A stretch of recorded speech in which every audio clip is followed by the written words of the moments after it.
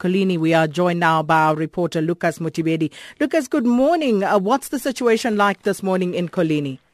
Good morning, Sakina, and thanks for having me. As it stands now, the situation remains very tense but calm.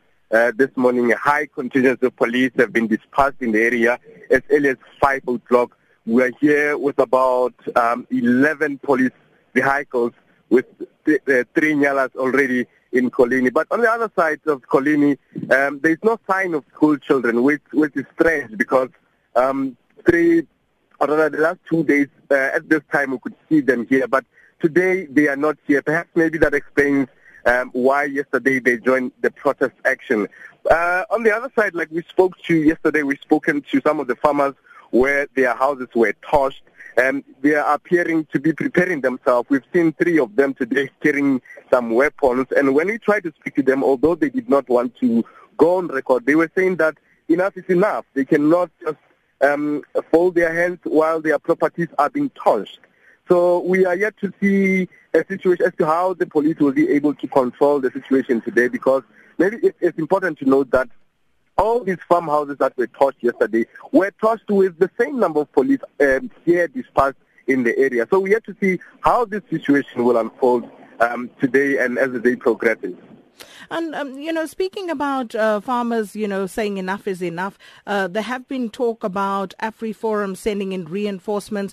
Has there been any note of that? New people coming into the area to join into whatever chaos has unfolded there? Well, we've had talks that AfriForum will be sending some private security officials, but we haven't picked up or seen anybody here yet.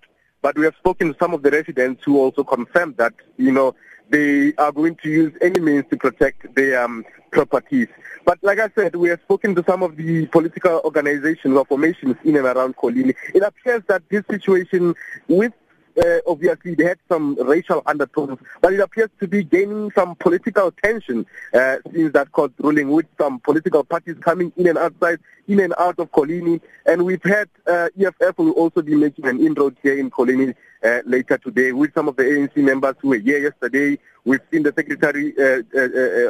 provincial secretary of ANC late yesterday here in Colini, just to try to quell the fires. He tried to speak to these protesting residents, but it's difficult because they have divided themselves into about 5-6 groups, and it's difficult to try to address them because they dispersed all over this area. Some of them have went to the farm, some of them have went to the township, some of them are here in town, some of them are here in the road. So it's very difficult. While some others are barricading the road, some are going to touch the house. It's very difficult. Like the police, when we spoke to the police spokesperson yesterday, Mr. Sabata Mokhawan, who also confirmed to us indirectly, so to say, it's very difficult to try to control this protest. I mean, we've covered protests before in areas like Marikana, where you see people, are staying in one place. They're not dividing themselves as it is now here in Colini.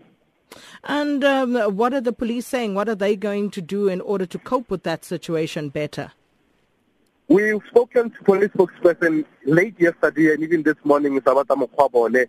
They appear to have no direct or tangible plan to try to arrest the situation. But today, maybe it's evident that the number of police officials that are dispatched here have increased since yesterday. So perhaps maybe even the reinforcement will somehow assist them in trying to quell the fires.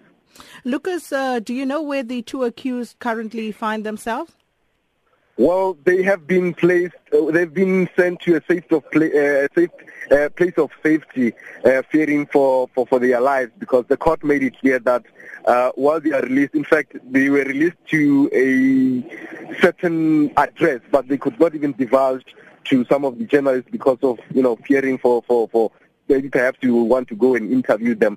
But they are not here in Colini. That I can confirm that they've been moved away from Colini since the situation seemingly is out of control. And of course, Colini is a very small town, and businesses there really have taken a knock. So what's the situation like on that front, on the economic front? Are people going to work? What is happening, and what are the prospects for this little town? Very, very, very difficult, Sakina. Even yesterday, as journalists, some of us were stuck. We didn't have petrol just to drive away from this town. All businesses since yesterday, immediately after the court judgment, have been closed. We've seen some of the Indian national who, I don't know, when he was trying to open his shop, some of the communities pounced on him and they started looting. So it's a very sad situation here in Koleni because many people, including some of these protesting residents, are now struggling because they cannot even find a simple thing like bread. All businesses have been closed since yesterday. Even some have been closed since 3 weeks ago because of what was happening prior to the court judgment. As you know now, some of the residents were protesting. Some of them went on to loot and start barricading some roads. Even now, all interior roads leading from inside this small town are closed and are barricaded with debris and already burning tires as early as 5 a.m. this morning. But I don't see anyone on the street as yet. I'm not sure where are they regrouping, but we've spoken to some of our sources on the ground as to what are they planning, some of the leaders, as to what are they planning as the community this morning. Like I said, it appears that it is gaining somehow a political momentum because when we spoke to them this morning to say what is the plan for them going forward, they say they are waiting for some of their political leaders from the provincial level without mentioning names to come and address them and see what is going to happen. Because we've spoken to Sanko yesterday who said they are going to file an urgent application just to try to reverse these court rulings. And this was said in front of these protesting community members. So it appears there's an expectation from communities, or rather from communities as to these. Some of them are even convinced that this court ruling is going to be reversed. Like I said earlier, the ANC Northwest was here. We've seen Julius Malema yesterday commenting about this, even suggesting that he will be sending some of his officials today here. We've seen AfriForum also coming here. That's why I'm saying instead of people or rather leaders coming here and trying to address these people, it seems that the divisions are more growing into who's aligning themselves where or with who here in Koleni. As it is, Sakina, it's very, very tense but very calm. Well, thank you so much, Horisani Sithole, with that report there. I apologize, Lucas Motibedi. And of course, Lucas making that point again at the end there about de-escalation. What is it that our leaders don't understand about de-escalating volatile situations? And turning our attention now back to what's happening in the south of Johannesburg, Eldorado Park, and also in Ennerdale. And Horisani Sithole, whom we spoke to earlier, still monitoring that situation for us. And we now are joining Horisani Sithole, who is with community leader Marge Cass. Horisani, is Marge there with you? Yes, I'm with March here as we speak. Sakina, it's still tense here. The people are stuck, cannot go to work. But March will give you more details as to what is it that they're crying for. Good morning, Marge. So please inform us, let us in on why this situation has resulted in Ennerdale this morning. Good morning to you, ma'am. The situation started because of the people are frustrated. There's no development in Ennerdale.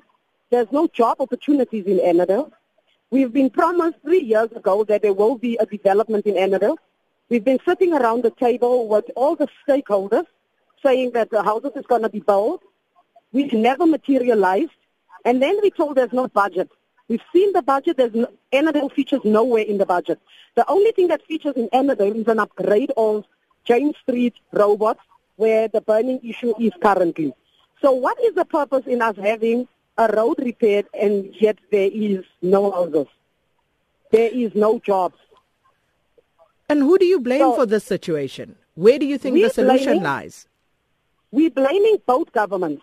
We're blaming the ANC government because the representative from the ANC government, former Shatile, was in person here last year and he promised that the development will happen. Up to date, there hasn't been a tracker that came in or maybe just a container that shows that there's going to be a construction site that's going to start. Nothing has happened. Herman Mashaba, just prior to the elections, was also here and he also made a very same beautiful promises. The DA is in government. We haven't seen anything materialize from the DA side. The ANC has been in government. We haven't seen anything. So we are saying, where do we cry out to? Until when must our children die of drugs? They finish their school, then there's nothing else to do for them. There's no opportunities for job. Then what do? They start stealing in the house, and if I have nothing anymore to steal, my children steals outside, the neighbors, and then we're killing our own children because of the government that's not delivering the promises to us. We would actually be humbled to see if Jacob Zuma can acknowledge us also as citizens of this country and come out to Emmerden. So do you think that this will make a difference? Do you think that your pleas will be heard because you have now taken to the streets in protest? We are so desperate that we actually, yes, I'm hoping that it will be heard. I'm hoping it will be heard because, like I'm saying, this is not a first strike. This has actually become now like a ritual every year in May month. We are doing this and nothing is happening. So we're saying this time around, we're not interested in looting people's shops. We're not interested in burning down buildings because of us marnotsi. We don't want to do that. What we're saying is, can the people come meet us at the point of our needs? We have hectares and hectares of vacant land. We have even asked that, can we not rather go and invade the land? We went to invade the land, and what happened? Metro Police was deployed from Ekurhuleni. Over 100 cars came to shoot at us, and our structures were removed. But if other people, our neighbors do that, they don't do that to them. So what are we doing wrong that the neighbors is doing right? Well, Marge, those are important questions, and we'll wait and see if there are any answers and whether indeed you will have those leaders coming to meet with the community to try and resolve these many questions and issues that you have raised. And that was Marge